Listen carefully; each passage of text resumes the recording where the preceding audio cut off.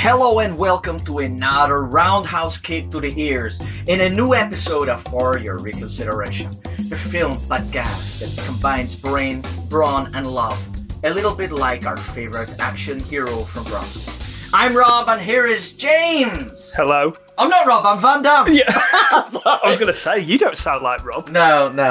Absolute rubbish. James, how are you, man? I'm very well, thank you. Yourself? Very good. We're a man down. We are. In the it's harrowing depression. You mentioned about pouring a 40 out for Si. Absolutely. That's why I'm a little bit late this evening. I would have been here sooner, but I had to pay my respects. Were you on your back step pouring it out into the... Listening to Bone Thugs and Harmony. Oh, bang my head on the shelf behind me, enjoying your banter. Si, sadly, is not with us tonight. He's not dead, we must stress that. He's not dead, I know, yeah. I do. When you say someone is no longer with us, that doesn't come across well. No, he has some, his day job overlords have pulled him into the breach, but we have a super sub on our hands. We've got... it's only the host of the Really 007 podcast, Mr. Tom Pickup. Tom, how are you? I'm very well, and I've got to say I'm honoured as a super fan to be given the chance to air my thoughts on another weird, wonderful film. Oh, wonderful! Oh, wonderful. excellent! This is a particular treat because Tom is one of my oldest and dearest friends. We met age 11 in high school. James, myself, and Tom have been friends for a long time now. So this is great to be together. Yeah, absolutely. Well. The traditional question, Tom, as a listener, you'll know exactly where we are here, but we always start off with what have you been watching this week? So, fellas, what have you been tuning into? Okay, so this week I have been watching what I believe will be the front runner for next year's Best Picture Oscar, and that is the magnum opus that is Bad Boys for Life. Whoa! Woo-hoo! Was not expecting that, James. So this is a fun continuation of the 90s buddy cop series, and I can reliably inform you both that Will Smith's Mike Lowry remains a complete and utter psycho who is way more dangerous than the criminals he's pursuing. Yes. Also in this movie, incredible highlight, Joey Pants gives one of the best speeches of the year, so it's between him and Delroy Lindo for Best Supporting Actor next year. Superb. Oh, it's great. It's great. The film is tons of fun. The only real own goal is the title. Save it for the fourth one. It's right there. Bad Boys for Life. I mean... Oh, yes. Come on, Jerry. He's had an absolute shocker there. But other than that, it's a good, fun movie. Was it all right? Like, I'm wary of it. Yeah, I liked it. Yeah. I have to be honest, I absolutely loved the first two, so... Yeah. I've got... I love the Bayhem, particularly of Bad Boys 2. Bad Boys 1 is genuinely very good, I think. Yeah. I've not seen it for a long time. I don't know how well it holds up. But the guys that they got in to direct this are a directing partnership called Adil and Bilal. And they do sort of like a Michael Bay impersonation, but a bit slicker in terms of there isn't like... They sort of rein in a lot of his ostentatious bombast. Oh, right. So it looks like Bay, but it's not as mental, essentially. So are we talking like in Bad Boys 2, you'd have the mega car fights, but you wouldn't have the rats having sex? There might be a rat in this one, actually. I can't quite remember. Oh, no. It's not, yeah. Do you remember that scene in the attic? Yeah. It's an absolute disgrace. Superb! Highbrow content, that really is. So yeah, that's Bad Boys for Life. Nice.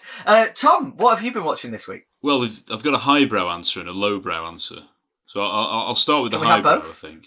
Get rid of the highbrow one. Yeah. Don't want that. Yeah. Ad Astra. I don't know whether you've seen that. Saw it at the cinema and was absolutely blown away. And then I've watched it again with my wife and blown away again. And to be honest, I was a bit worried because, the visuals, you really benefit from that and the sound on the big screen, but it's still translated. And I can't believe it was ignored at the Oscars pretty much. And, Brad won his Oscar for Once Upon a Time in Hollywood, but he could have easily won it for this, I think. Ooh. Yeah, he's really good. It's a really good movie. I enjoyed it a lot. That's three glowing, that's... Si, James, and you now, Tom, who've all said in recent episodes, this movie's ace. You got to see it. Yeah, the score's superb. Max Richter, Tommy Lee Jones again, I don't think he should have been nominated for his performance. It's just superbly directed, and because it's the guy who did The Lost City of Z. Yeah. Which, apart from Charlie Humdrum, is a pretty superb film. Charlie Humdrums. No, he's not that, but he's in quite a lot of good films, though, isn't he? Yeah.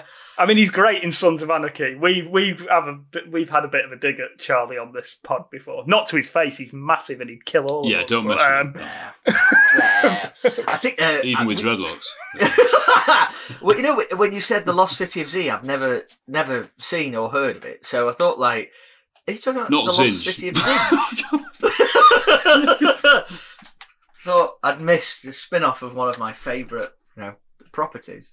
So if that's your highbrow, what is your lowbrow? The lowbrow, I've literally just finished watching it, is The Glimmer Man. Oh, what a... Whoa! And Lowbrow? I hadn't seen it before. Oh, And I mean, it's pure for your reconsideration fodder. it is definitely. Because it didn't do well and it was critically mauled and it's quite funny. But it was like listed, I recorded it off TV, and they listed it as Steven Seagal's The Glimmer Man. Great. As if, like, you may not have heard of The Glimmer Man, but if you put Steven Seagal in front of it, come on, we want that. Set your VCRs. Yeah, but it's just like every other film, really. It's class. Oh, yeah. Except Keenan Ivory Wayans is brilliant, isn't it? Yeah. Well, he's quite funny. I can't remember it. I'd never seen it before, and I had in my head that it was Damon Wayans, but yeah, it was Keenan Ivory doing a decent attempt at a buddy flick, wasn't it? But yeah, but some very, very funny moments in it. Brian Cox doing a very, very weird performance as a sort of villain. he gets like the obligatory bad guy swimming pool scene, doesn't he? Floating on a... Yeah, I love it. That's 2 Seagal movies in recent memory that have that. And then he says to the other bad guy, "Do you want to come in?" Don't really know what... It wasn't really followed up, so I don't know what happened then. Lovely stuff, lovely. Glimmerman might, it's in my sort of, once we've gone through the golden era, it's in my, wheelhouse, so to speak. For myself, been away with the children, so we did watch quite a few movies. So I'll just blast through those, but then I'll talk about the real kicker. Ghostbusters 1, all 3 Back to the Futures. Wow. Toy Story 4. But the big shocker that really stuck with me was Harry and the Hendersons with John Lithgow. Yeah. Rick Baker's effects work is absolutely amazing.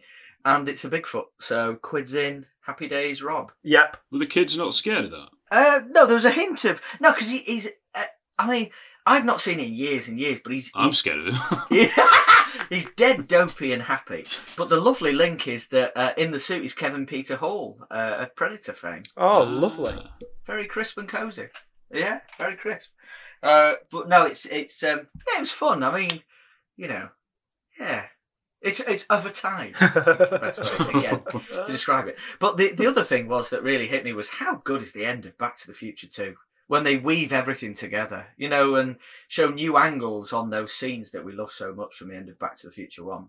Something to behold, that whole thing. Yeah, I do like that second timeline when he goes back to the 1954. Yeah. It's so good. It's excellent, isn't it? Yeah. And the sort of like the thought process that must have gone into pulling it off is out there. Yeah. It's unbelievable. It was like 4 years later, wasn't it, as well? And yeah. All the actors looked exactly the same and almost shot for shot, but then different shots of the same action. It was so difficult to do that. With it happening in the background as well.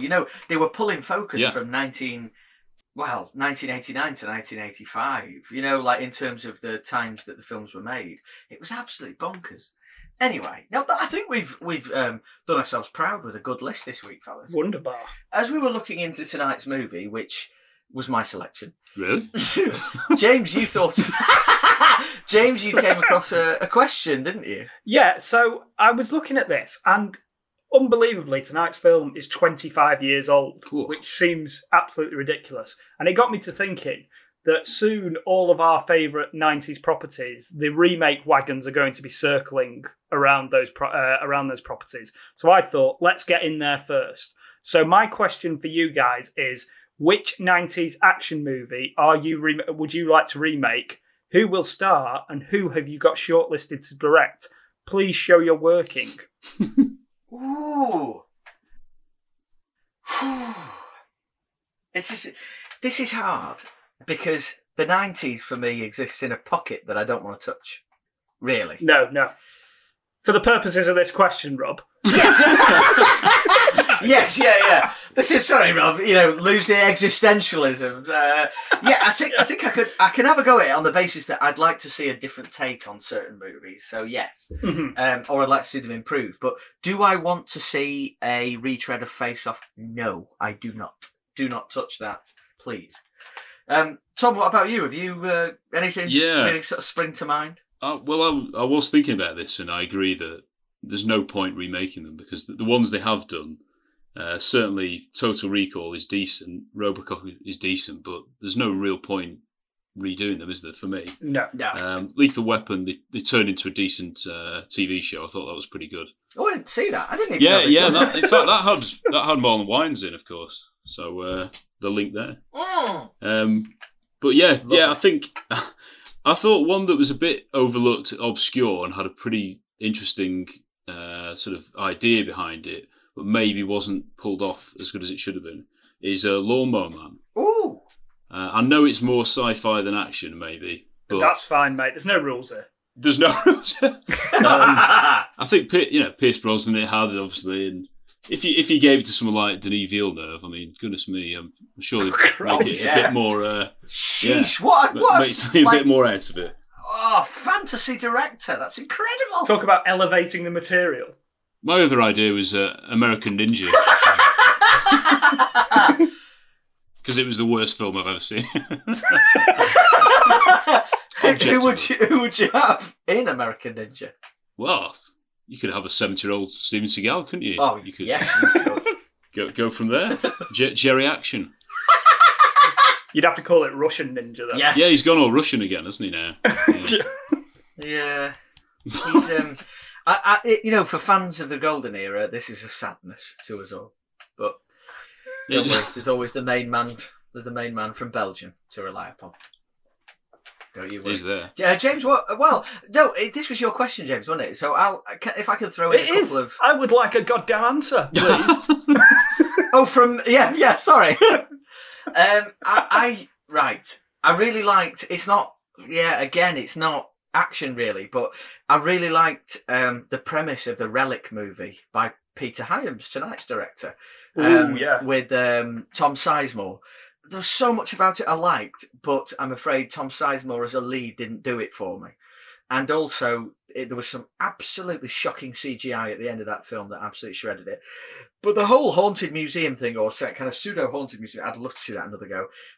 Again, other things that have come to mind. Not Stop or My Mom Will Shoot, but Stop or My Mum Will Shoot, starring Helen Mirren and Jason Statham. I think could be quite good. Oh, brilliant. Super brilliant. I would like to see Starship Troopers with a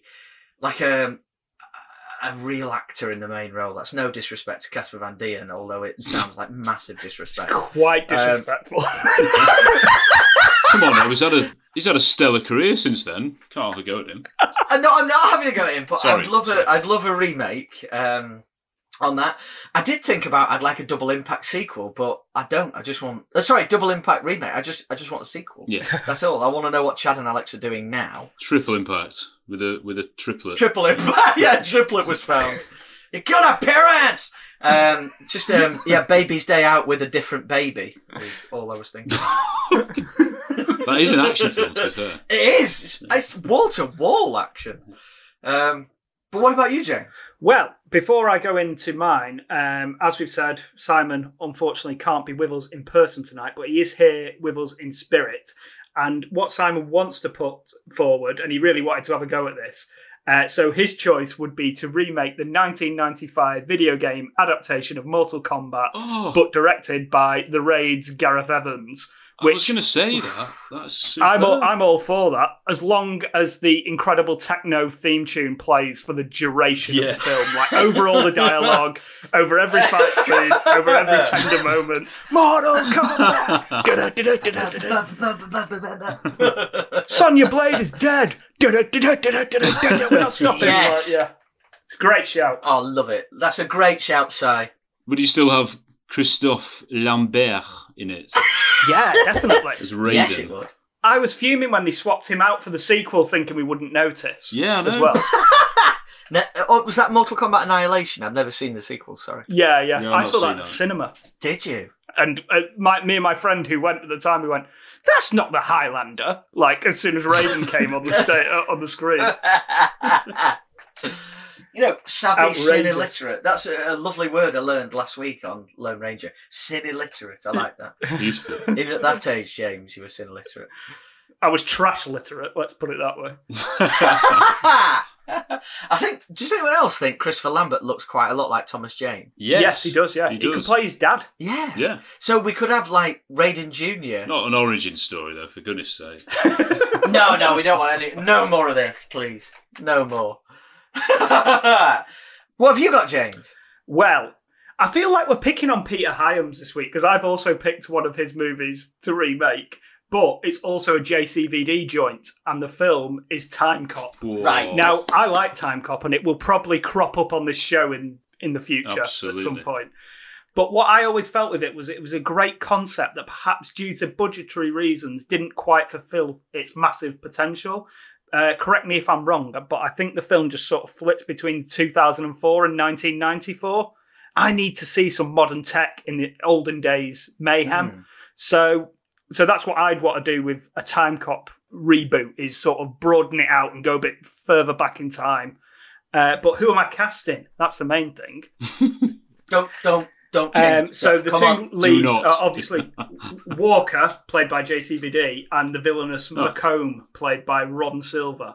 So to step into JCVD's beefcake shoes, I'm going for Dan Stevens as the super intense smoke show that is Walker. He might not be able to do a roundhouse like the big man from Brussels, but based on his work in The Guest, he's got ass kicking down. So I think he'd be a good lead. As for Macomb, well, I'm a total cliche, so it's got to be Mac Daddy Cage, fully off the leash, chewing scenery and exploiting time travel for his own selfish ends. Just let him swing for the fences. And then I even had a thought on directing. So I want a significant budget for this. I want like an $80 million Time Cop movie. Right. Sounds like the best movie never made, James, this. And based on his work on Upgrade and The Invisible Man, I'm selecting Lee Whannell to direct this. I'm convinced that he's ready to step up to the big leagues, and the big leagues is my $80 million Time Cop reboot. Oh, yes, James. No, I was sceptical at first because I can't bear JCVD having a property taken from him. But you've won me over. Yeah. It's that smoke show, Dan Stevens. Can JCVD be in it as like maybe an older, maybe as an older Time Cop? Yeah, I think he could be the one who gives the Time Cop training at the start of the movie. He's like the Time Cop drill instructor. Yeah. Oh, could you imagine? You want to do the splits? Yeah. And then he takes on like rest in peace, Wilford Brimley takes on like an Uncle Duvet kind of role as we move into the third act, where he's got to help out the new titular Time Cop. Oh yeah, it's writing itself. This done. It is. I'll be done this weekend. Screenwriter credit. Yeah. Executive producer. Yeah, all of these, I know we don't own the rights to any of these properties, but they're all copyright of FYR Film Pod. Yes, that's right. Super stuff. That kicked the nostalgias in gear just at the right time for starting a discussion about tonight's movie. Absolutely. I can't work out whether to do the log line as Van Damme or myself. I've got no idea at this point. More Van Damme. What does your heart tell you? My heart is always for JCVD. There we go, then. Hit us with some Van Damme sweetness. A dishy fireman. No, it doesn't work, because dishy is too hard to say in his voice. Yeah. So I'm just going to go ahead in my voice, actually, here. A dishy fireman, fresh from tragedy, takes his bickering spawn to Game 7 of the Stanley Cup Ice Hockey Finals in Pittsburgh. Little do they know that it's not just on the ice where it's all on the line, as a terrorist squad comprising an impossibly craggy man, a combat-trained sports mascot, a Bob Dylan impersonator, tried to extort some cash in the most convoluted and explosive way possible. Of course, this is the JCVD Die Hard at the Ice Hockey movie, Sudden Death. As we get ready for the 7th and final game of the Stanley Cup Finals, you can feel the electricity in the air, and there's no question, it just sends a chill up your spine, Paul. That's a fact, Mike. And to make things even more exciting, the Vice President of the United States is here this evening. Don't leave your seats.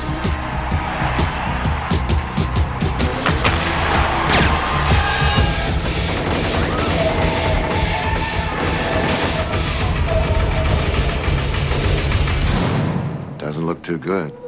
911 Emergency Services. I'm calling you from the Civic Arena. The Vice President is being held hostage in the owner's box. And they've got my daughter, too. What is your objective? $1,700,000,000. We're still evaluating the situation. They want money, a lot of it. Give it to them. Do not try any kind of rescue. Do you understand me? If you're not gonna pay, say so. I'll get my daughter. When the game ends, everyone in this box and in this arena will die by explosion, fire, and panic. Tonight, 17,000 hockey fans have been taken hostage. Enough bombs have been planted in this building to stop all the clocks in the hemisphere. But only one of them knows it. I'm gonna try to stop you. I know where the bombs are, so I know where you're going. Then come and get me. We are going to do this by the numbers. What number was that? Now he has more to lose than anyone. I said, no vehicles on the grounds, no helicopters in the air. What part of that did you not understand?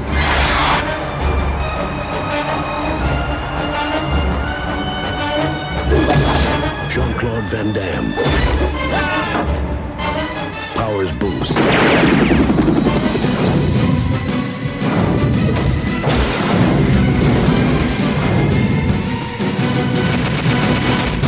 Sudden Death.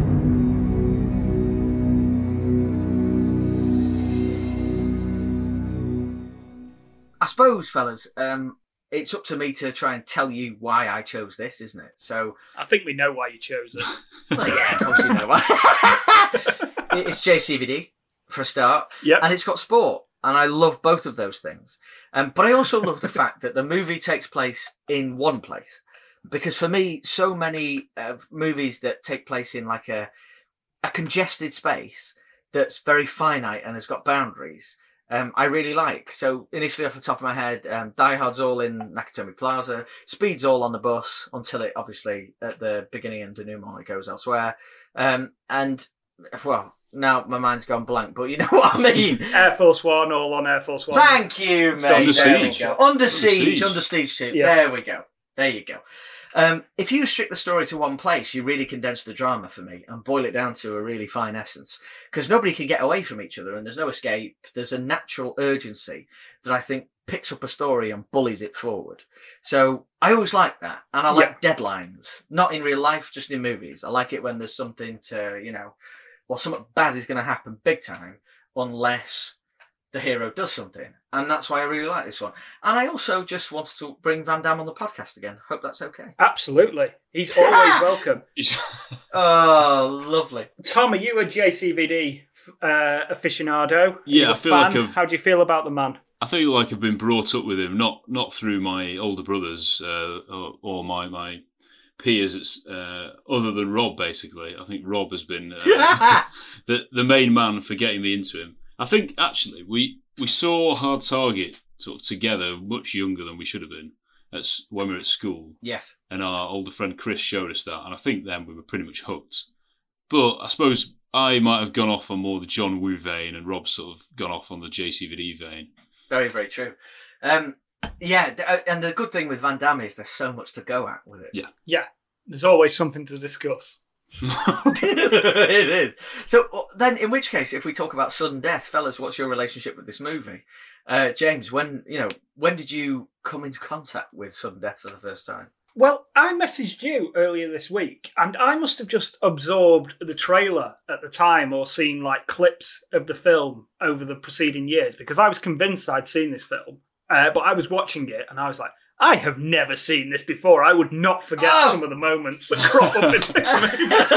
So I believe this is my first watch. To be perfectly honest. So, but I was convinced that I'd seen it before, just because I think it's because it is that Die Hard in a hockey rink sort of take. You have seen a lot of it before.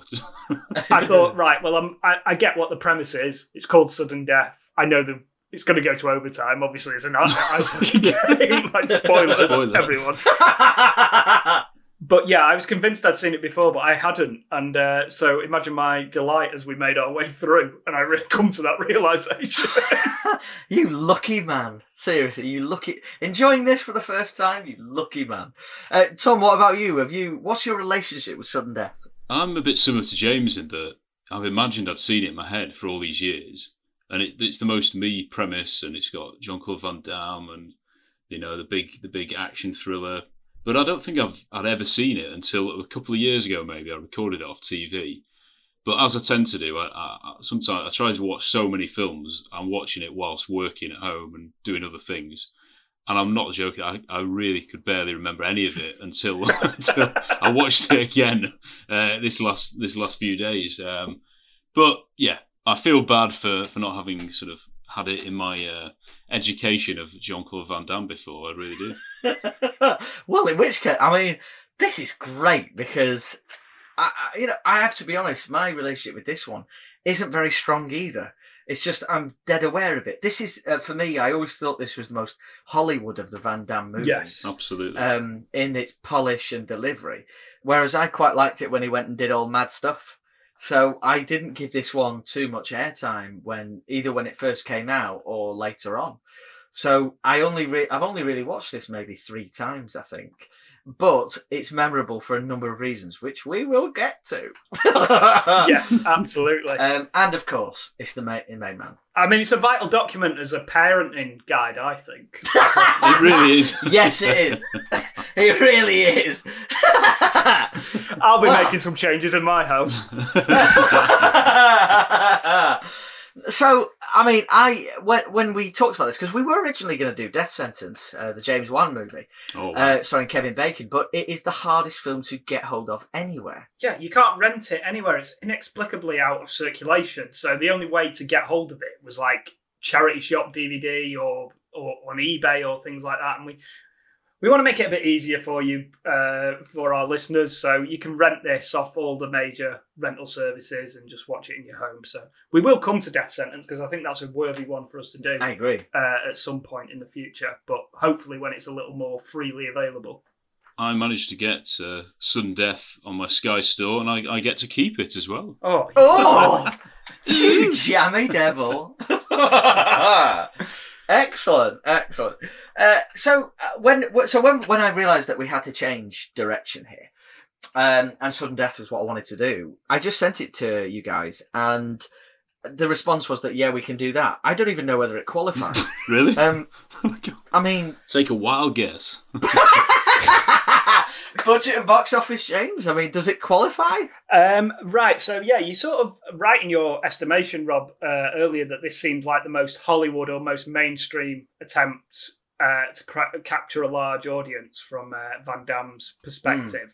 And box office, unfortunately, didn't fare too well, this one. So budget was $35 million. It made $64 million worldwide, which, as we sort of say, with marketing and things like that, it's not really added on to the top. But because we're all so aware of this film, me and Tom were really aware of it without even seeing it, to the point we thought we had seen it. So I think there was probably a big push around this movie. It opened in the United States on the weekend of December 22nd, 1995. I mean, Christmas is a terrible time to open this movie. Die Hard, though, isn't it? Yeah. It's not even set at Christmas. And it opened in 8th place. Oh, dear. And it only made $20 million in the US. Wow. Internationally, it fared a little bit better, taking up to $64 million worldwide. But Hollywood didn't care as much about worldwide gross back then. It was all about how you performed domestically. So it's seen as a bit of a disappointment. But I found here in other countries it made close to 50 million in profit in video sales, which is incredible. Oh, so it had a decent life. Generally, overall, it's had a decent life, this movie. Yeah, thank you, Tom. It found an audience. Excellent stuff. It's a proper blockbuster video rental, this one, isn't it? Yeah. For sure. Definitely.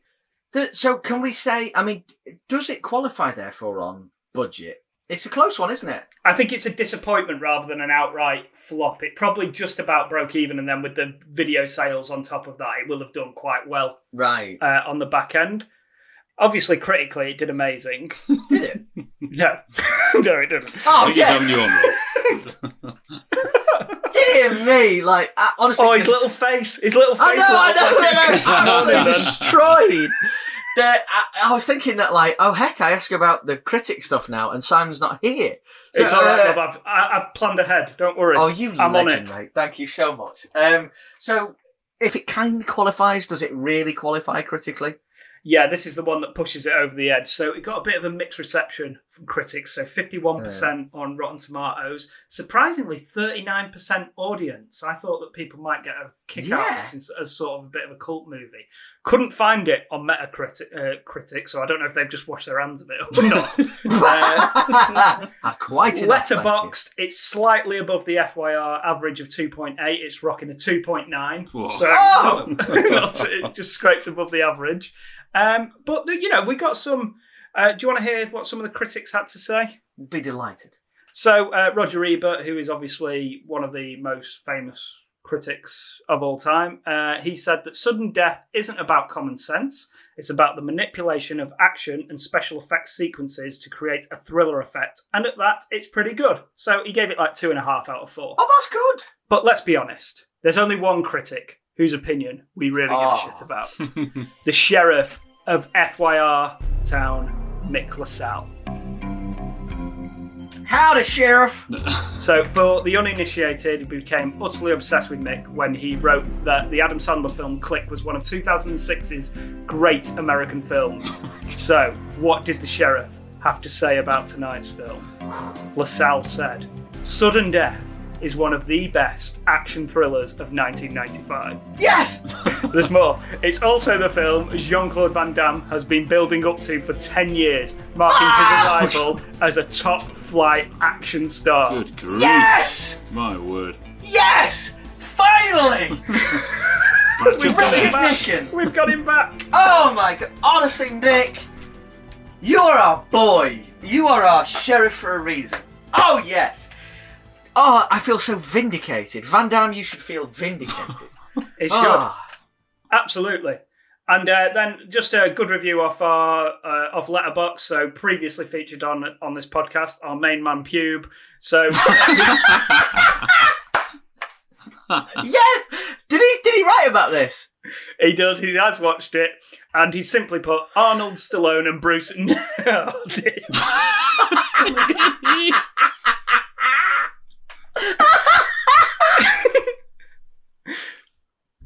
Okay, so Pube wrote, Arnold, Stallone and Bruce never fought a giant penguin woman in a kitchen and killed her in a dish machine. It's true. It's true. What did he give it? 3.5 out of 5. So he liked it. Yeah, that's good. I think that's a good score. It is. Yeah, that'll definitely do. Thank you, Pube. Yeah, and he's right, because old Arnold, Stallone and Bruce all passed on this movie before it came to JCVD. They definitely never chucked someone in a mascot outfit into a dishwasher. If anything, they ran from the danger. So I'm deeply delighted, actually, because despite it qualifying in terms of critical reception, it actually qualifies in a lot of critics' hearts as well, especially the sheriff's heart. Love you, big man. Cheers, mate. I don't think I'll ever get over that. So excited. No, I'm shocked. I'm literally shocked. Going forward, then, I suppose we need to look at the movie, which has quite a bit to discuss. But it's a Peter Hyams joint, isn't it? It is. So, as discussed earlier, he made Time Cop with JCVD. And this is the second of 3 films they would make together. They also made a film called Enemies Closer, which came out in 2013. I think that might have been a straight-to-DVD Really? Even I've not heard of that. He's also, as well, Peter Hyams, which surprised me given the level of budget that he works at. He's also the cinematographer on all of his movies and did the cinematography for a Universal Soldier sequel that his son directed with JCVD in. Lovely. How weird must that have been for the son? His dad's got the light meter out, sorting out the shots. And he's like, he's directing Van Damme. He's like, I wouldn't do that if I were you, son. He don't like that. Doesn't like it. He don't like that. You don't like it. Just ask him for one of his special kicks. Just ask him. Dear me, I didn't know. I knew that he was DOP on most of his movies, but I didn't know that he'd step back and let Hyams Jr. take the reins. Good old nepotism paving the way once again. He did End of Days, didn't he? I think he did. Hyams He did. Saw that quite recently. Yeah. Yeah, he's a safe pair of hands, isn't he? Really? Yeah, I think this movie looks good. It does. Yeah. I mean, all the budget's on the screen. Some of the effects haven't dated great, but I think they were working with what they had at the time. Yeah. It's 25 years old, as we've said, but we'll get into that as we move through the movie. Yes, we will. Safe pair of hands is a good thing here, actually. As in, it's a good way to describe Hyams here. Did he do The Relic as well, or have I imagined that? He did, he did. Yeah. Story-wise, this movie, story was done by Karen Elise Baldwin, and the screenplay was Gene Quintano. And if you look on Gene Quintano's resume, it's all comedy films. Yeah. So Police Academies 3, 4, 5, Operation Dumbo Drop, Loaded Weapon 1. Oh. It's all, and then you've got this. And apparently this was sort of, a lot of it was a hangover from a script of his. Yeah. That was supposed to be an action comedy. Yeah, so, I've got a bit of contrast in here. So apparently a writer called Randy Feldman, I don't know if that's a pen name for the guy that you've just mentioned there. He wrote the first draft of the screenplay for the movie as a comedy action movie parody. The only scene that remained in the finished film was the scene where Van Damme fights the penguin mascot. One of the deadly of all serious the things you can keep, yes. Yeah, so it seems like this has stemmed from something that wasn't going to be as played as straight as it ended up being, but I think the comedy hangover is very much still evident in the finished film. I definitely agree. That's a good thing. Outstanding stuff. Should we go in? Should we dive in? Absolutely. Woo-hoo. We start with music, don't we? Really, like ba ba bum ba ba ba. It's the score is pulsating. We know that there's drama. There's going to be thrills and spills, but we're at a house fire or an apartment fire, and what I think, I'm trying to work out whether this is a tragedy or a murder. I don't know which way it goes. Father, I need some help up here. Yeah. Who's that? Very much like the gumbo in Hard Target. It was a tragedy. Yeah, it was a tragedy. Yeah, I mean, so there's loads going on here. Brilliant high budget scene of a fire in progress, and firemen trying to take it out and all this kind of stuff. And then you start hearing Van Damme like, "Help me! I'm in here!" and the camera sort of pans up and through this flaming building to find our main man JCVD, sweaty and sooty, leaning over a young girl. Sweaty and sooty. So unconvincing as a fireman. Sorry, what was that, Tom? Go on, speak up. What have you got to say about the fireman portrayal? Well, just the way he was he looked like he was panicking and he was on his own and he didn't know what he was doing and he was too well dressed and I didn't really buy him as a convincing firefighter, to be honest. Well, especially when he kills a child. That also is a dead giveaway for not being a great. Because this is really harrowing what happens here. So Van Damme has got a young girl and he's doing the whole, like he does with Nancy in Nat in Hard Target. It's okay. And it's not okay because Van Damme is going to lean over you and suffocate you. And that's what happens. Is it not that he tries to protect her from the falling debris and the weight of him and the debris ultimately crushes her? It probably is that, yes. Wasn't a euthanasia scene? I think It was like Don't Look Now, wasn't it? I think you're both being a little bit hard on JCVD's skills as a fireman here. I didn't think he'd lay over her long enough for her to like immediately perish. That's all. But that's we obviously couldn't waste time. But Van Damme's horror. Actually, this is right. I'm gonna set my stall out right now. I think this is Van Damme's best acted movie. He's really going for it here. Like He is, I think he realizes that this is like he's had big like Time Cop was a huge hit, made like $100 million, like huge hit, but no one expected it to be. And he's reteamed with Hyams here, and they're hoping that this is a real more mainstream effort, and he's gonna propel him into that Arnie Bruce Willis sort of spectrum. You can see that he's put the work in here, and he's doing his best. Absolutely, he is. I think I like the way that he conveys the horror of her death, but also the horror that he's like when you accidentally touch something dead, and you're like, ew. You know what I mean? He manages to fuse both of those in for me. Yeah. Rob, I have to say something that you might have missed was it's the exact same font in the titles as Hard Target. Yes, I know, isn't it? Yeah. Oh yeah. Sorry, I needed that because it's so close to the heart. I can't separate it from seeing it normally because it's just part of in here. No, and this is only 2 years after Hard Target. You mustn't forget. Absolutely. Yeah. I would love to have seen Van Damme's mullet in this film. I don't think that. I mean, that really wouldn't suit a fireman. That is a fire hazard if he had that snake-bitten mullet that he had back in the bayou. But he could have grown it back for the later scenes, when he's been sacked. Yeah. Well, fire marshal, come on. He's had a nervous breakdown. Right, okay. Sorry. I didn't know. Sorry, I missed all of that. Yeah. So we've got brilliant setup here where there's loads of stuff going on. People are getting whacked all over the city, and it seems that they've got links to people at the ice hockey stadium. Like security people are being pulled over and iced horribly by brilliant B-rate henchmen. I thought they looked like a bit like a sort of budget Sean Penn, and then an Aaron Neville lookalike as well. Sorry, my dog's missing. Yes, that was so good. And then lots of Uzi action in this film. This film likes an Uzi. But the silences are on, but they still seem as loud as a normal Uzi. Yeah. You're not fooling anyone here. And it emerges that Van Damme... is it a nervous breakdown, James? Is that officially what think the inference is that he's so haunted by what happened when he suffocated / tried to protect the girl but crushed her under his own body weight, whichever camp you fall in there, has haunted him to the sense that he's had to leave the fire service due to some sort of psychological trauma, essentially.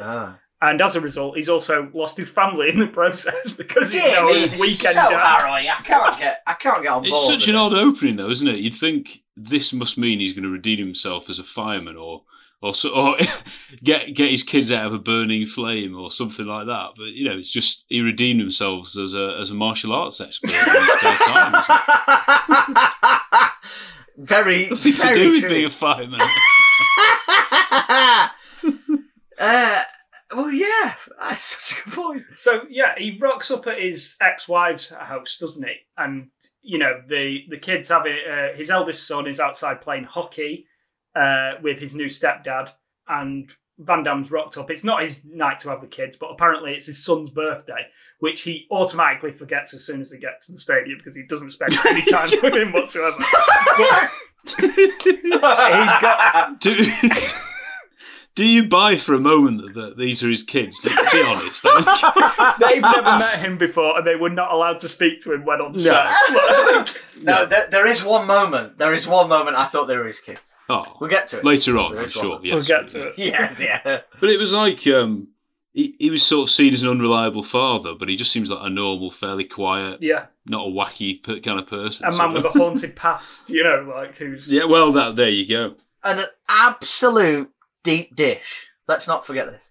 Rob, I have to say, in this scene, did you think that JCVD looked a bit like Paul Blart, Mall Cop? Or Claude Blart? When when he goes up to see his kid and his Better shape, yeah. Well, Yeah, he's in this gorgeous outfit. yeah, he did. The navy slacks and let's get the outfit done now. Very tight. Oh yeah. But like when James rolling his eyes. When someone's in the same outfit for the entire movie, I love that because you know it's going down. Yeah. You know it's happening right here, right now. Yeah, all on one night, isn't it? Again? And so, Van Damme wearing that same lovely, pristine security guard, sort of like baby blue top. He's not a security guard, he's a fire marshal. Fire marshal, sorry. He's a fire marshal. Scared of fire. What I don't like is how quickly the mum has moved on. Oh, I know.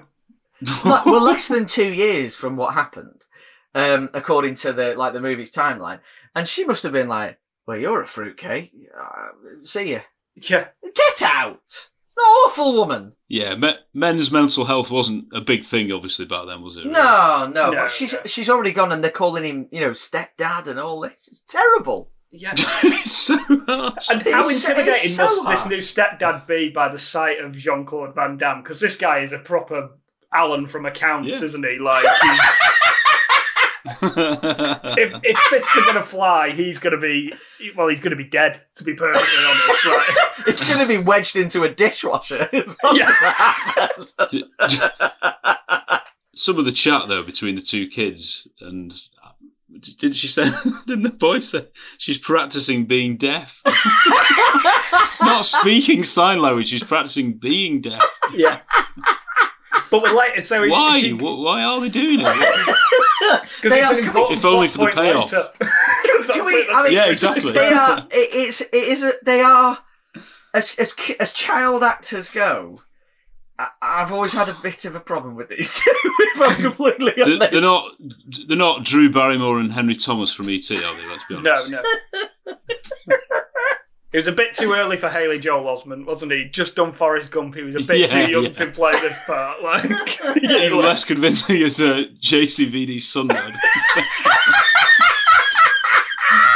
How much would I have given? Honestly. I see dead people.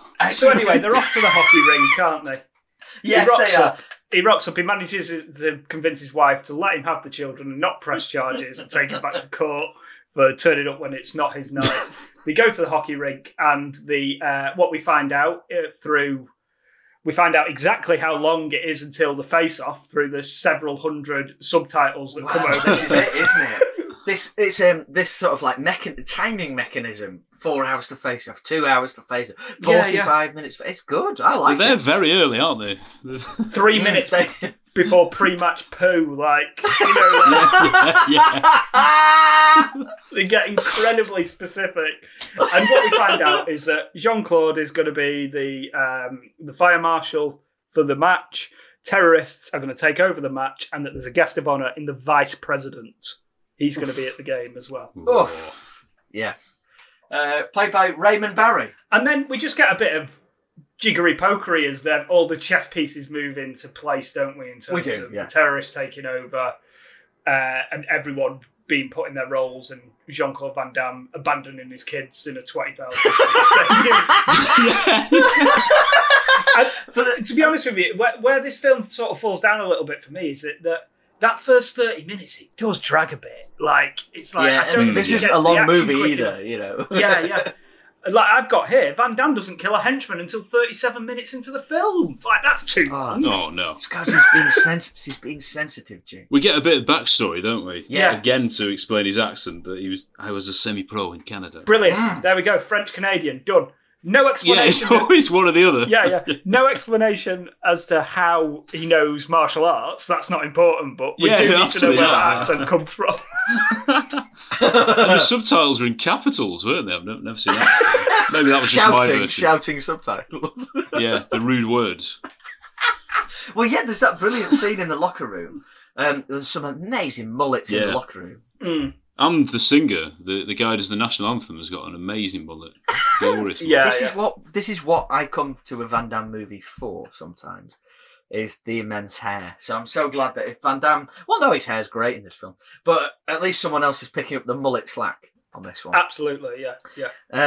I think, this is all setting up the geography of the film for me, where things are, the proximity of things. Yeah, it's really good. And it's shot well, and it's kind of urgent. Yeah, James, totally agree. It takes a bit too long. I don't like the fact that the kids think he's a whack job. Like, Daddy was a fireman, but then he had then he lost his mind or something like that. Like, and now all he does is change light bulbs. They think that's his job. Like, it's a total He's got promotion, hasn't he?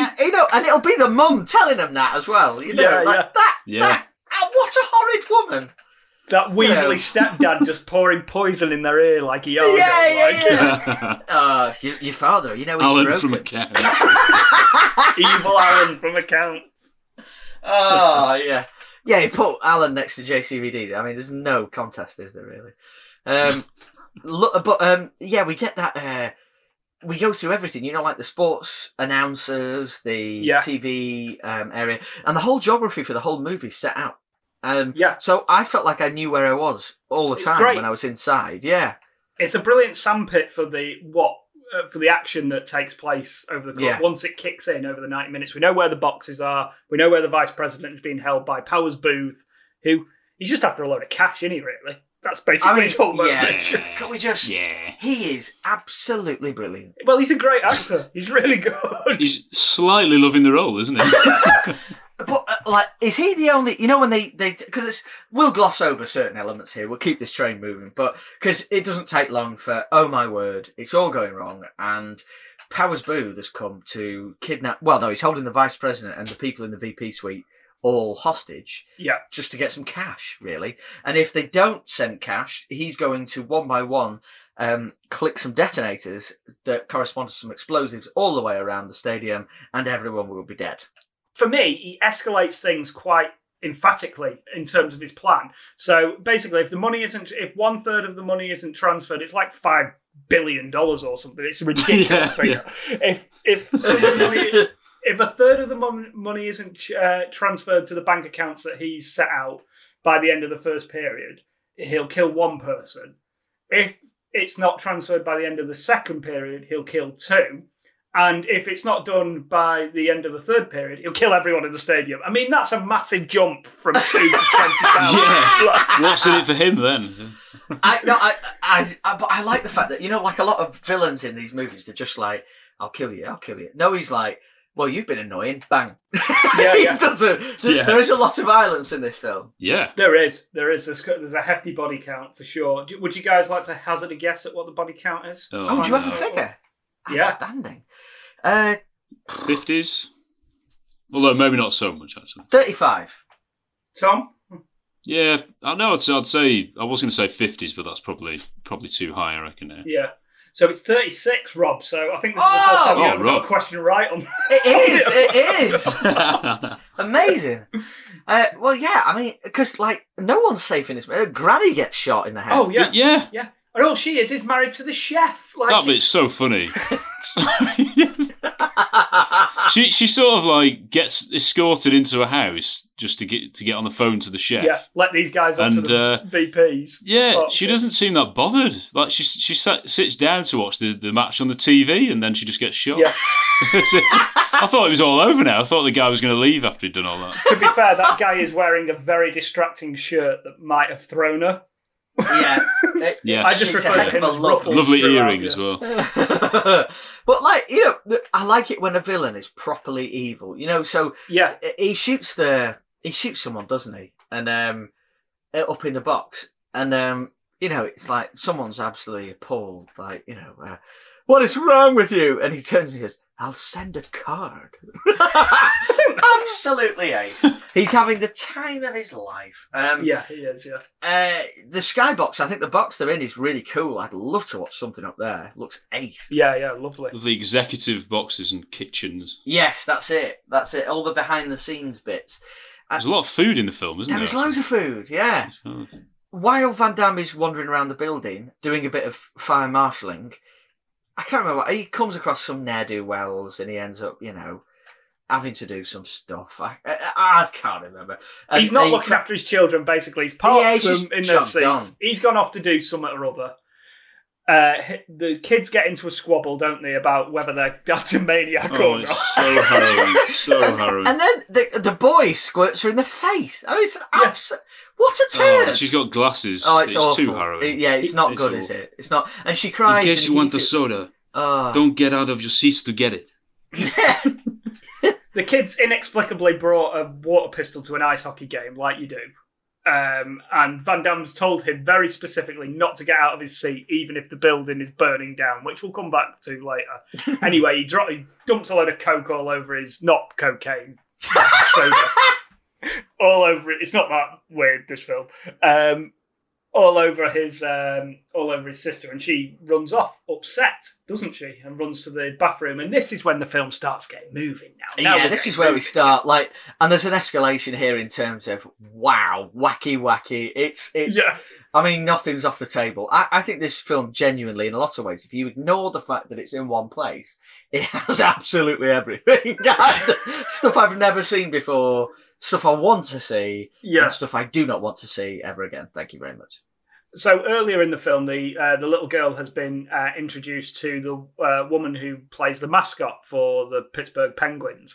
And as she goes into the bathroom, she sees the mascot and goes up and tries to talk to what she believes is the nice lady who performs in the mascot costume. But it isn't a nice lady in there. There is a lady in there, but she's not very nice at all. So, and then what happens, Rob?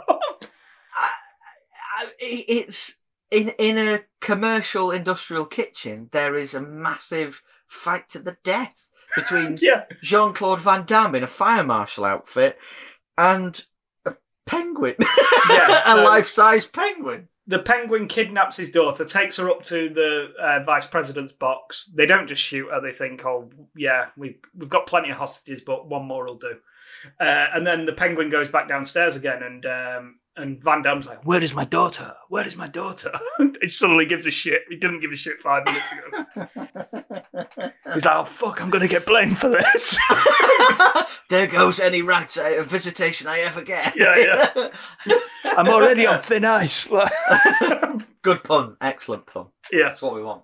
Van Damme ends up in a kitchen with the mascot, who he knows is not the woman inside.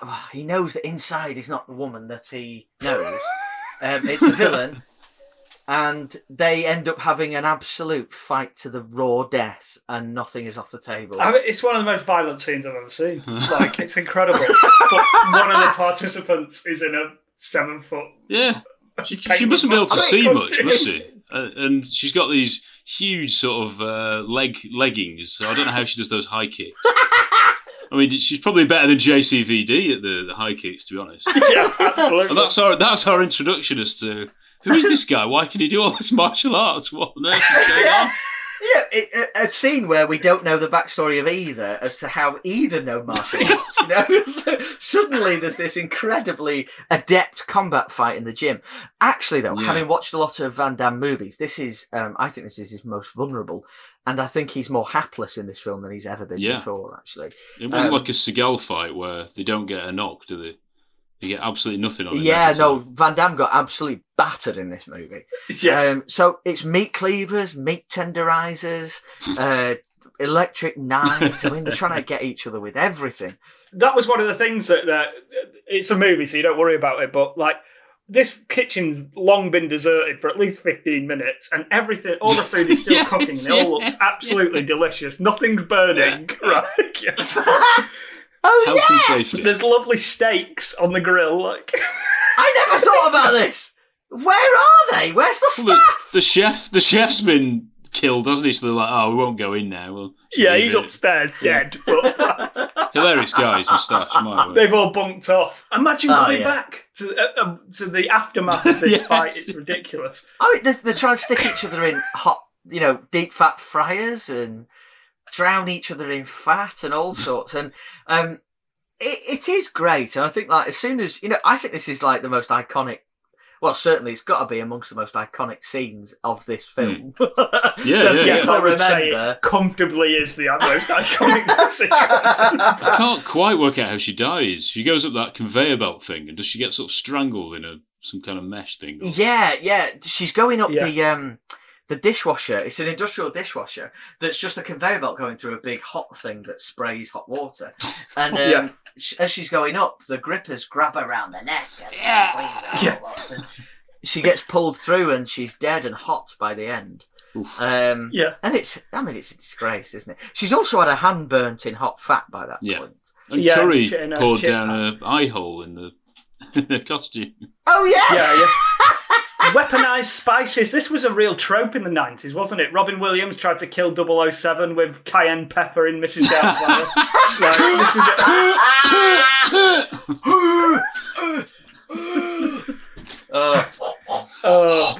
So nice. But imagine Ramsay walking back into this kitchen after this has gone down. It's just like, damn! Shut it down! Shut it down! Well, I mean, he doesn't move the body. No, oh no. You know, so he leaves the body. Yeah, leaves it just there. for when other chefs arrive. Like, what's going? Oh my god! You know, it's. I mean, there is a number of logic leaps in this film. But he knows it's sudden death, and he has to get there. Exactly. He doesn't know. He doesn't know that. He hasn't got a clue what's going on. He's just killed a mascot. Well, yeah. He's got a massive hand in making sure that happens. You know, let's not forget. So, there's also an extraction fan in the mascot's eye. Ooh. Yeah, which above is brilliant. the hob. He lifts it, That's so funny. And all the fluff and going everywhere. Diving leaps everywhere. Dear, it's great. We go into another kitchen fight pretty much immediately afterwards. Yeah. Someone else comes into the kitchen. He's got to have a fight, and he says, "Simon." It's the Sean Penn guy, isn't it? It is, yeah. Simon, can you bring in the bleeps for this one, because I can't. You know, I can't have this going on the airwaves. But he says this line that I absolutely love, which is, "F*** you and f*** your kid." What? I don't think that was in my version. It was, yeah, I remember it. What? It's such a disgrace. Such a disgrace. Dear me. And Van Damme's not having that, so he kills him with a sharpened turkey bone. He does. Yeah, it looks like a bone you'd give to your dog, doesn't it? A dog bone in the neck. Yeah. Oh, it's super. In my notes, I've written here, Joan has a bullet in her head.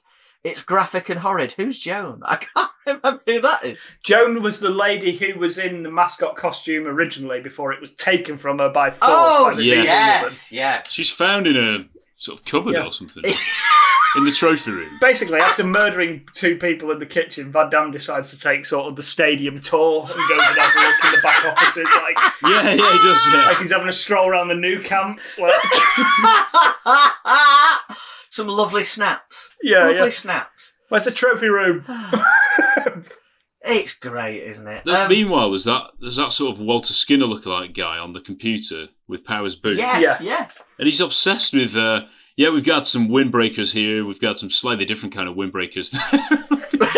Just describing these jackets to everybody. Like, what on earth is going on? And then he describes the countries which the money's going to, and there's a slight, seems to find it funny, this Caribbean accent that he does. No. Yeah. Another reason to love these bands. Not a nice man. Over time. Not a nice man. No. I thought he was the guy, because I was looking on IMDb, but I thought he was the guy that did, was the bomb disposal expert in Die Hard with a Vengeance. No, this guy's way more hench than him. Yeah, he is, yeah. Right. Oh, no, I know he isn't, Skinner, but, having looked. But I was convinced at the beginning that it was him. That's baldest. Yeah, it is, yeah. I'm glassicist. Yeah. Dear me, I thought it was the right era, 90s action movies. I thought we must be on to it. It was. Dear. Hallmark. Yes. Talk to me about Hallmark. Yes. This is like a riff on... Well, it looks like, to begin with, that this is another Die Hard riff in terms of Jean-Claude Van Damme is the one-man army, and he's talking to someone in authority outside the building, isn't he? And it's Hallmark, who is... Yeah. We won't get to Hallmark. why this might be the case, but it's got to be said that Hallmark, his management of this situation is absolutely appalling from start to finish. Yeah. Well, it's so bad he gets a punch, doesn't he, that he agrees with from JCVD. Absolutely. Yeah. So, fair enough, Deserve one of them. So basically, Hallmark's telling him, don't get involved, don't do anything. He's like, fuck you, Hallmark, I will do what I need to do. I'm going to go and find the bombs because I'm not only am I a fire marshal and a martial artist and a French-Canadian semi-pro ice hockey goalkeeper, I'm also a bomb disposal expert. So get out of my face and let me do my job. Which job? And a terrible father. Yes. And then, well, he controls the billboard outside, which is a really smart move. That's a good idea. I think that's quite a nice feature in the film, that. Yeah. I don't think we've seen anything like that, to be fair. No, and it's a really logical thing to do. Yeah, it's a good idea because he's getting messages to the outside, but then it lasts all of 2 seconds because Ruffles, fresh from murdering a pensioner, has come to the stadium with a rocket launcher and he sees to that scum. He does, doesn't he? Yeah. Yeah, that's literally what I put here. This is like Die Hard, but mega unsubtle. And it is, isn't it? You know, messages to the outside. There's so many callbacks, isn't there? But before we know it, Hallmark is revealed to be pretty duplicitous. Yeah, and this is so stupid, it doesn't even make sense. Like, so JCVD's been running around, like, offing random henchmen, forgot all about his children, he doesn't give a shit. Oh, yeah. Well, his son, definitely. He is actually looking for his daughter, and disposing of bombs. He can multitask. But yeah, Hallmark makes his, having seen a Zamboni filled with dead bodies, decides that he's going to go into the stadium. I mean, how is none of this mayhem outside of the stadium getting through to the people who are watching the game inside? Like, the entire car park goes up in flames at one point. Yes, cars are blowing up in the car park. This is before this. Yeah. Doesn't a helicopter get shot down as well? Yeah. I know we didn't have Twitter and stuff back in 95, but surely a steward will have seen this from outside. Yeah.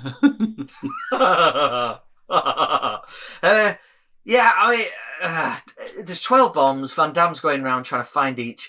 He's that good at his job that he's created his own little map that can tell him where the best places to put the bombs are. And he's just so happens to be right on all 12 of them. Absolutely. Show me one of your special maps.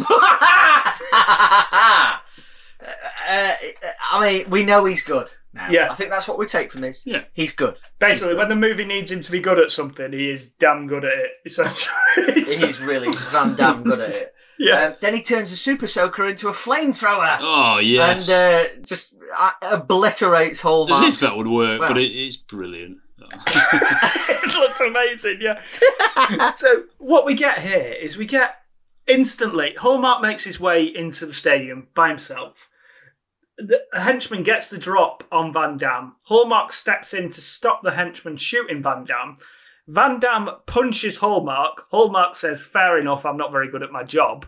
Then 30 seconds later, it is revealed that Hallmark is working with Powers Booth. Have I got this all in the right order?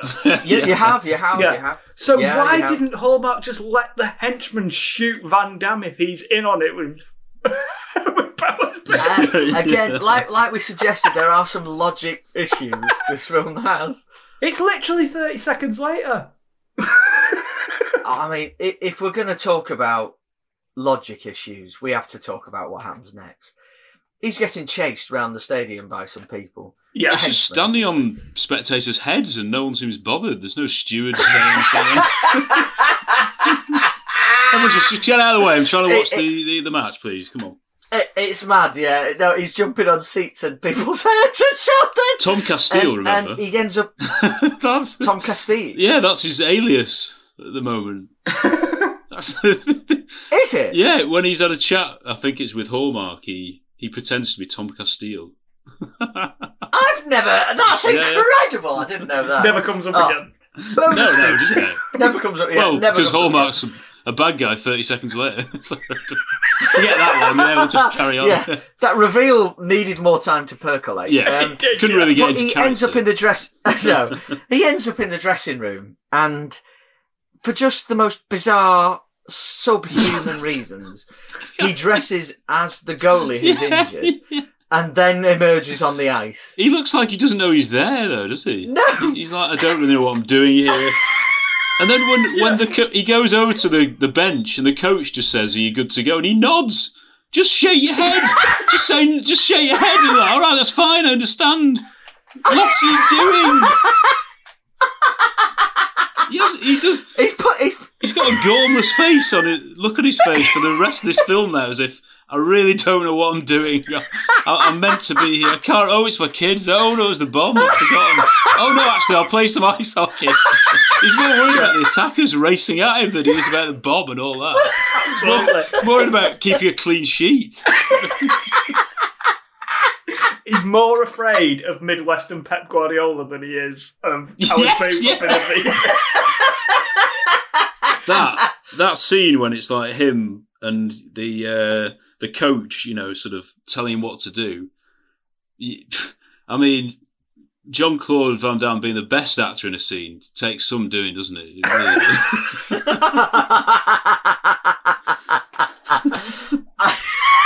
he spots his son as well. He somehow then sees his son, doesn't he? Yeah. Oh, he's finally paying him some attention on his birthday. Yeah.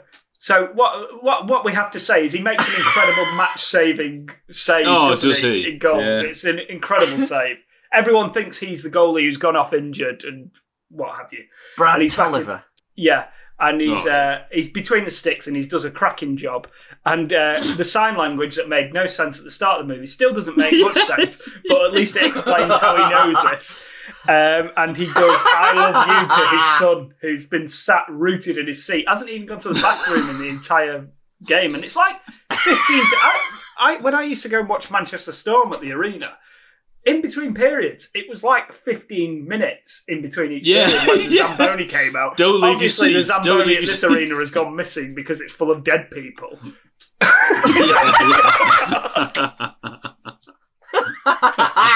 I've got no to, refreshments here. No, you can't. I had breaks. massive goosebumps when he told his kid he loved him on the ice. Yeah. And the score swelled.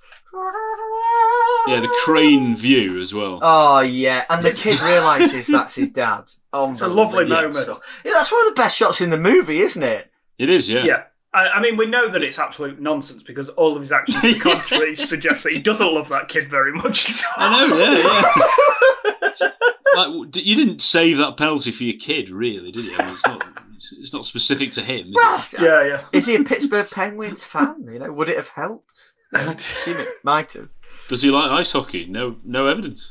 No, absolutely crutching at straws here. Anyway, he keeps the scores level, doesn't he? Oh no, he keeps it 4-3 down, doesn't he? Oh yeah, a 1-goal deficit. Because there's the yeah. last second equaliser, isn't there? Lovely by Luc Robitaille. Yeah.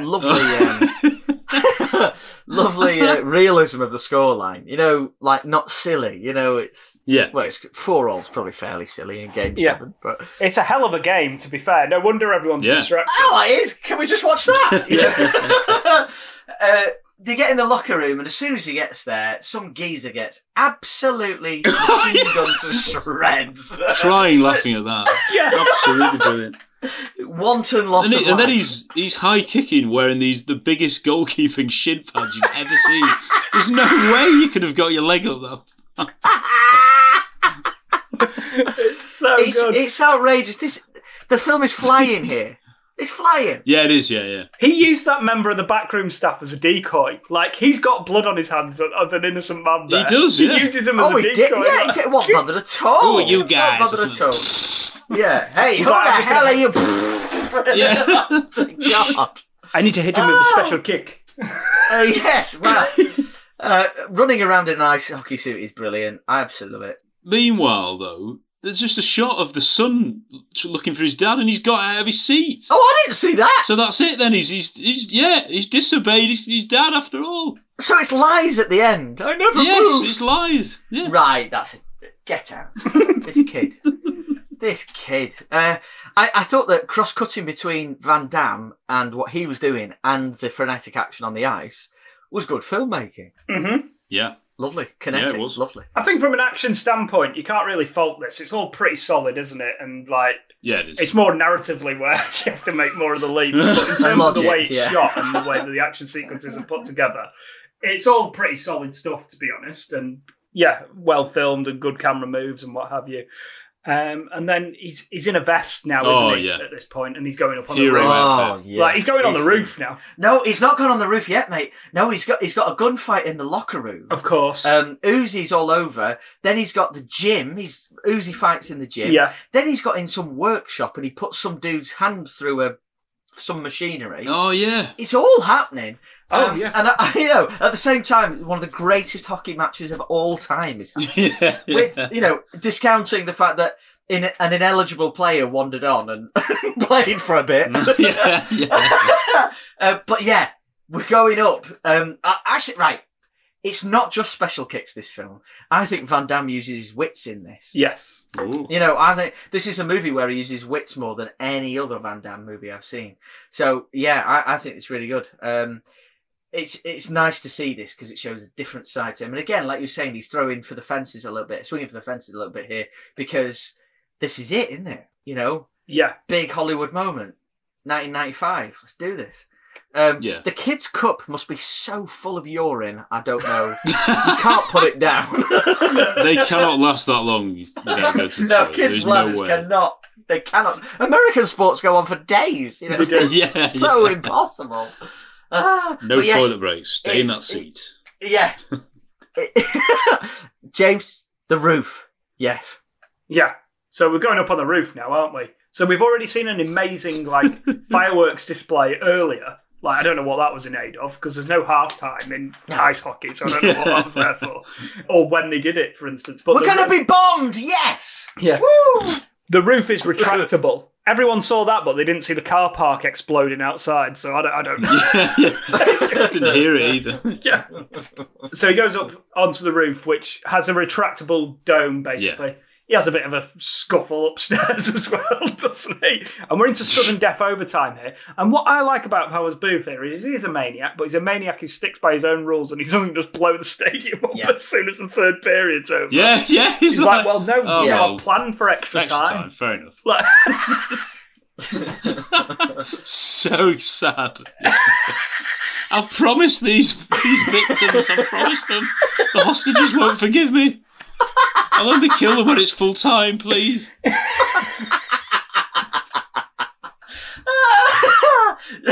Van Damme short circuits the roof to open it, doesn't he? Yeah.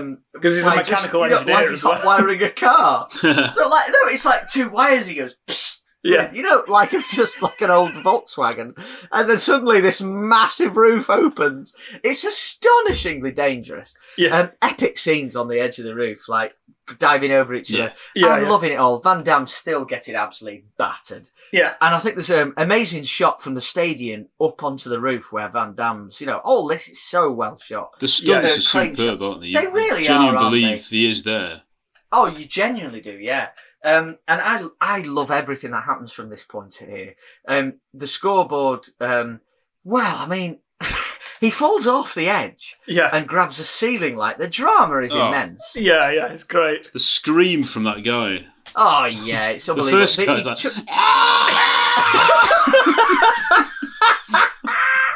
The dude, he falls on the scoreboard, the one that hangs over the thing. I'm saying that really for the benefit of the listeners. And it all blows up and everyone realises finally that something's not right here, Finally, people wake up to the idea that something's afoot. And he's got a lovely mason jar of a bomb. This is the most mental thing I've ever seen in my life. So weird. It's brilliant. It's brilliant, this. Swinging from ceiling lights on the roof of a stadium, chucking a little bomb at the VP box. There's got his daughter inside. Let's not forget that. It's so exhilarating. And then he ends up swinging along, dropping... Oh, no, he goes on a camera for a little bit and then drops in through the roof into the executive box. It's just ace. I love it. The whole swinging moment is very Die Hard as well, isn't it? Like when he wraps the hose pipe around himself and jumps on the top and knocks Tony Plaza. It's got all the beats, hasn't it? It really does, yeah. Oh, yeah. I just... it's impossible not to enjoy this. The reunion with his kid is Goosebumps City. Van Damme's the oboe hero. is played beautifully. First mention of the oboe on the FYR podcast. Excellent. No words for the VP, the Vice President. Just a nod. Yeah. You know, he just nods him on. Like, And the son is just still in his seat. He just watched everyone rush out, and he's just gormlessly just looking like, what? Why are all these people leaving? Like, you know why they are. Yeah. There's been explosions going up in front of you. Still won't go. Fine. I mean, the game's been disrupted. All the ice hockey players are running off the ice. Like, we're robbed of one of the great finales of one of the winners. Yeah, no winner, is there? Then? There's no winner. No. Well, we are. We're the audience is the winner. Yeah. We're the winners. We're the winners here. He goes back. Right, he goes back to his other kid, and it's all lovely. But before that, Powers Booth is now he's escaped from the VP box. He's just pressing buttons on the, trying to blow stuff up to see which bombs are left, and the only one that seems to be live is the toilets. He just blows up some bombs. Just such minimal damage, like a bit of water. It doesn't really hurt anyone. Some people they might have tripped up a bit. It's so petty. He wanted $500 million out of this evening. He's like, I'll just blow up the bombs instead. Like. He wore his tux as well. What I love about the remote with all the detonators on is that the lights don't correspond to which bomb it is, so he doesn't know which one he's blowing up at any one time. Like, like surely you'd go for the ones first that are going to cause the most structural damage. Absolutely pathetic, isn't it? No planning. Not followed through. Dear me. I mean, right. Let's not jump ahead, because there's a lovely moment between Van Damme's son and Van Damme when finally he goes back to him. Yeah. Oh, yes. And they have a lovely hug. This lovely hug. I didn't move, Dad. Even when the building was blowing up, I didn't move. Even when I was tunnel heading, I didn't move. I got up slightly out of my seat at one point and looked around and couldn't see you. But I did not. Apart from that, I did not move. I did fill this cup up to the absolute brim with urine. That's the only thing I did while I was here. Huge pile of piss on his seat.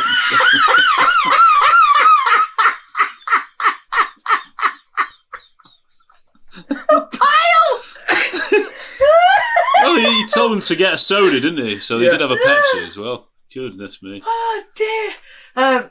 I think Van Damme. No, I'm gonna save this bit to talk about another time. What, like on a different episode?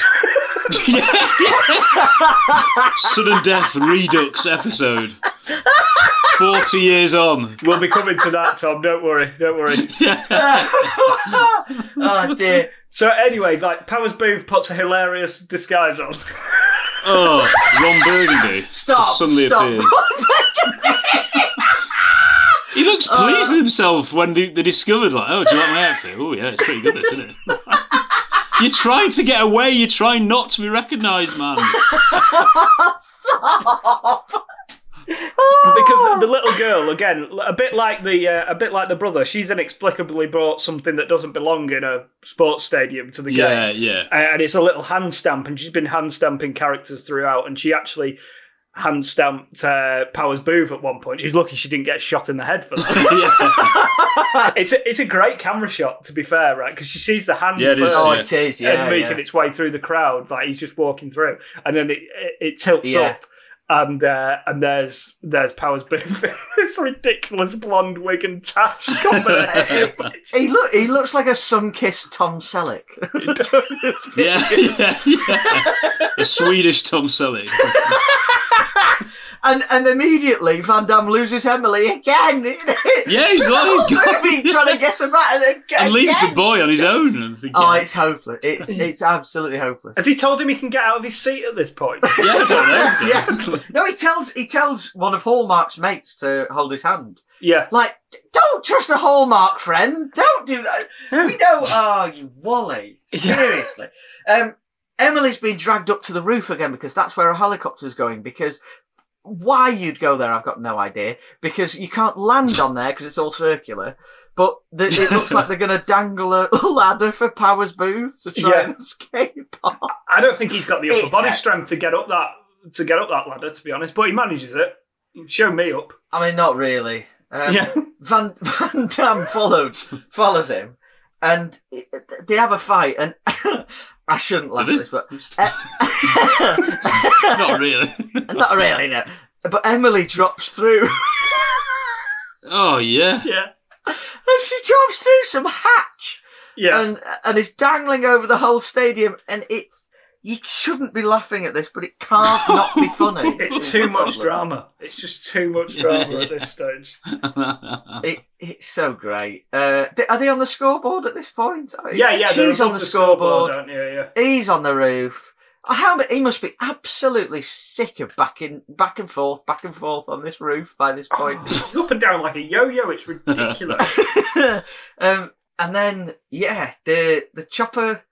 He gets on the chopper, doesn't he? Powers Booth. Yeah, so what happens is that he pulls Emily out of the hatch, he brings her back in, Powers Booth pulls a gun on the two of them, and he dives in front of Emily to save her, takes a bullet to the shoulder.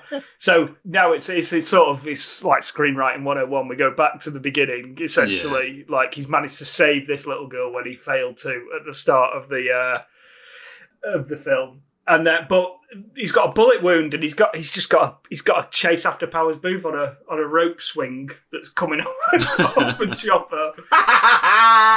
And what does he do? But how does he? I mean, like, he shoots all the other, doesn't he? He shoots the pilot. Oh, he does. He's underneath it, and he somehow everybody else is shot apart from Powers Booth. It's just all this. And then with no pilot, the helicopter does a perfect vertical 3-point turn to reverse back into the stadium. Why does he do that? He does it. He pulls the joystick or whatever he's doing. Genuinely never seen a helicopter reverse vertically. Yeah. But like perfectly. Absolutely perfectly. And the reflection in Emily's glasses, they look at each other as the helicopter passes through. It's falling so slowly that there's time for a cup of tea, there's time for a few glances, time for just, the lovely denouement. It's like that van in Inception, how slowly this bloody chopper goes down. and he starts screaming, like, he sounds a bit like Chewbacca at one point. So weird. It's so good, and it takes him. Yeah, you're right. An absolute age to fall, and then he's down, and it blows up on the ice. Yeah, this film's got everything. Is what I'm thinking at this point. And then they go outside, and I love it. I love it when a film finishes quickly because Van Damme is on the stretcher. I couldn't believe this ending. I couldn't. This ending's ridiculous. He's taken off as if he's the most pathetic person ever by the paramedics. And he looks like, where am I? What's going on here? Like, he doesn't even sort of have a moment of realization. Like, oh, my kids. I've left them. His kids are left on the street. They close the ambulance door and drive off. And he's like, I was waiting for some lovely walk in the park with them, and Daddy loves you or something like that. And there's nothing. He's just whisked away. Kids, you can't go in the back of the ambulance. Sorry. I agree with you, Rob. Like, when the action's over, wrap it up and let's get out of here. But this is too quick. This is too quick. Perhaps not this quick. Perhaps let the dad and the kids, have a moment, not just chin him in the ambulance. Give them a moment, off. for pity's sake. Yeah. Not him just being shoved in the back of an ambulance by faceless paramedics as if he's being driven off to a psychiatric hospital. Like, is that the arrested? I would have thought. Well, yeah. Is that the third or fourth time he's abandoned his children in this film? Yeah. At least it ends on a happy note. Oh dear! And roll credits. Yeah, fellas, what are your best bits? Oh, Tom, what's your best bit? Well, the best bit is in terms of actual, bravuro filmmaking is the stuff on the roof. I think you do actually think he's there. The stuntman, whoever it was, if it wasn't him, was there, and the swinging. It all seems real, and there's not much sort of back screen in it. I do believe that most of it is like practical stunts. But the serious answer would be anything to do with the kids. I just found very funny. The conversations between the kids really lifted the film for me. They gave you that comedic edge that the writer obviously intended, I think. In the original draft, at least. James, what about you, man? I mean, it's hard to look beyond the penguin mascot fight because it's so iconic. But for me, one bit that genuinely surprised me was when Hallmark's outside messing everything up, as we find out he's sort of doing it on purpose, but I still think he's a bit of a screw-up. And the Zamboni, driven by a corpse and filled with other dead undercover officers, comes out into the car park and opens up, and it's just these dead guys inside with all this crushed ice. Like, genuinely never seen that in a film before, so yeah. No. Yeah, I like a moment in a film that you've genuinely never seen before, and this film has quite a few of those. It does. Well, I ain't seen that before. It really pushes the envelope in that. It does, yeah. My favourite bit is very simply Van Damme saying to his kid, presumably covered in urine, "I'm sorry." So, this is the best acting I've ever seen from the main man, JCVD. He doesn't get enough credit, I think, for really bringing some vulnerability to this action character, especially Darren McCord. Darren. How many French Canadians are called Darren, honestly? So good. And his daughter only seems to know him by his full name. Yeah. Like, just lists all his middle names as well. Oh, stop. Yeah. I think he's genuinely good here and showing a different side to the rough, tough action stars of the era. But it's the way in this that the kid's like, "I never moved, Dad, I never moved." And he grabs him and the music is soaring and he says to him, "I'm sorry," but he says it in such a way that his voice cracks halfway through. "I'm sorry." Like, that is, he's going for it here. Our man is going for it. And that is my bit of the movie, because that I had to rewind it to watch it twice. Incredible. Oh, my word. Not the mascot fight. Just when he says sorry. The quavering voice. Yeah, right. FYR, for your reconsideration, it is my pick, so I'll go last. James, would you like to go first? Yeah, so look, we're not talking Citizen Kane here. I mean, we're not even talking Hard Target. I don't think this is as good as Hard Target. But if you cannot or will not get on board with a film in which JCVD and a 7-foot penguin mascot partake in a fight to the death, then I'm not sure we can be friends, to be perfectly honest. Sudden death takes a little while to get going, and there are some crazy logic leaps that you have to make in order to fully enjoy the film. But once it does get going, it is stupefyingly entertaining piece of 90s action nonsense. And I can't say anything other than I thoroughly enjoyed it and laughed out loud many, many times. Oh, both get it. intentionally and unintentionally. Oh, James, you made me so happy, mate. I think we're winning you over here. I'm so pleased with this answer, James. I'm not a JCVD skeptic. I'm not in on Seagal. Oh, no. Much, but I like some Jean-Claude. I mean, I'd love Hard Target. I think it's a genuinely brilliant film. Yeah.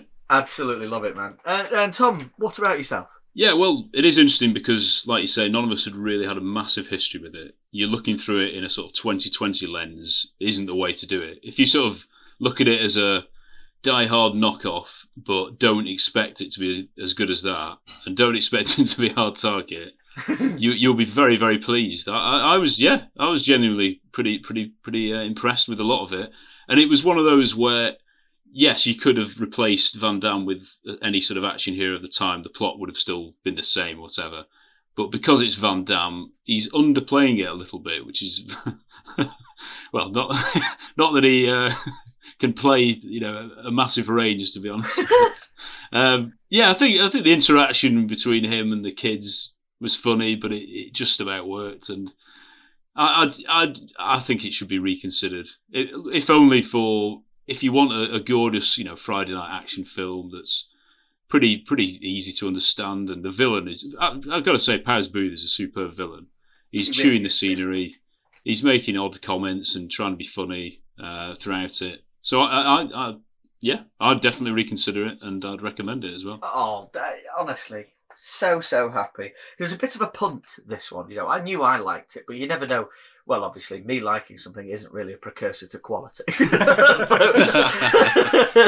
For me, for your reconsideration, are you joking? This film has absolutely everything. It's got a helicopter reversing into a stadium vertically. It's got the Zambonis full of bodies. It's got the main action star taking time out to enjoy some pro sports. I mean, this is just bonkers in absolutely every sense. But this, I think, is actually Van Damme's most vulnerable role he's played. I quite liked him in the Rosanna Arquette movie No Way Out for vulnerability, but he was still absolute nails in that. Whereas I don't think he's absolute nails here. He gets absolutely battered. It's just he uses his wits a bit more. And as a Van Damme aficionado, that is good. That is good. Above that, production values are ace. I thought it was really shot really, really well. And look at it. It's a great big race against time action movie in an ice hockey stadium that's going to blow up and it's full of people. Come on. What's not to enjoy? I mean, what more do you want, Absolutely. really? Yeah. So, yes, I'm delighted you guys liked it. That is Sudden Death gets 3. No, let's include Mick. 4. FYR, you must reconsider it. Super dupe, super. Gents, thank you so much. That was absolutely mega. Tom, thank you so much for joining us tonight. Yeah, thank Appreciate you, Tom. it. It's been my pleasure. I'm honoured. This is a what big a man. moment for me in my relationship with Jean-Claude Van Damme as well. Well, we both look forward very much to joining you very soon on the Really 007 podcast. Absolutely. So, thank you for having us on there as well. Looking forward to it. Cool. Next episode is our big birthday. 50 episodes. So please tune in for James's pick, which is... James? We've got to bring out some big guns here. So we're going for the malign sequel to Jurassic Park, and we're going to Isla Nublar for The Lost World. Brilliant. Absolutely brilliant. Isn't it on Isla Sorna? It might be, I'm not sure. I can't remember. I never remember. It's like, is it the second and the third one, or different? It's Site B, Isla Sorna. Right, we're going to Site B. Thanks, Rob. There's not much going on at Site A at the moment until Jurassic World, is there? Well, yeah, super dupes. Very excited about that. Just to, in the perspective there, Jurassic Park is one of my favourite franchises of all time. So extremely excited. And I hope it works out well, because based on the fact that I can't remember the name of the island, I haven't seen it in a very long time. Yes. I'm amazed it qualifies, but we'll see. Come back in a couple of weeks. Yes, thank you so much, fellas. Thank you for listening, everybody. Please tune in next time. Give us beef and banter on Twitter at FYFilmPod. Invade the emails at reconsiderpod@gmail.com. And please send us 5 stars on your subscription service of choice. Say goodbye, fellas. Bye-bye. Goodbye. Goodbye. Oh, dear. I am going to rewatch that entire movie.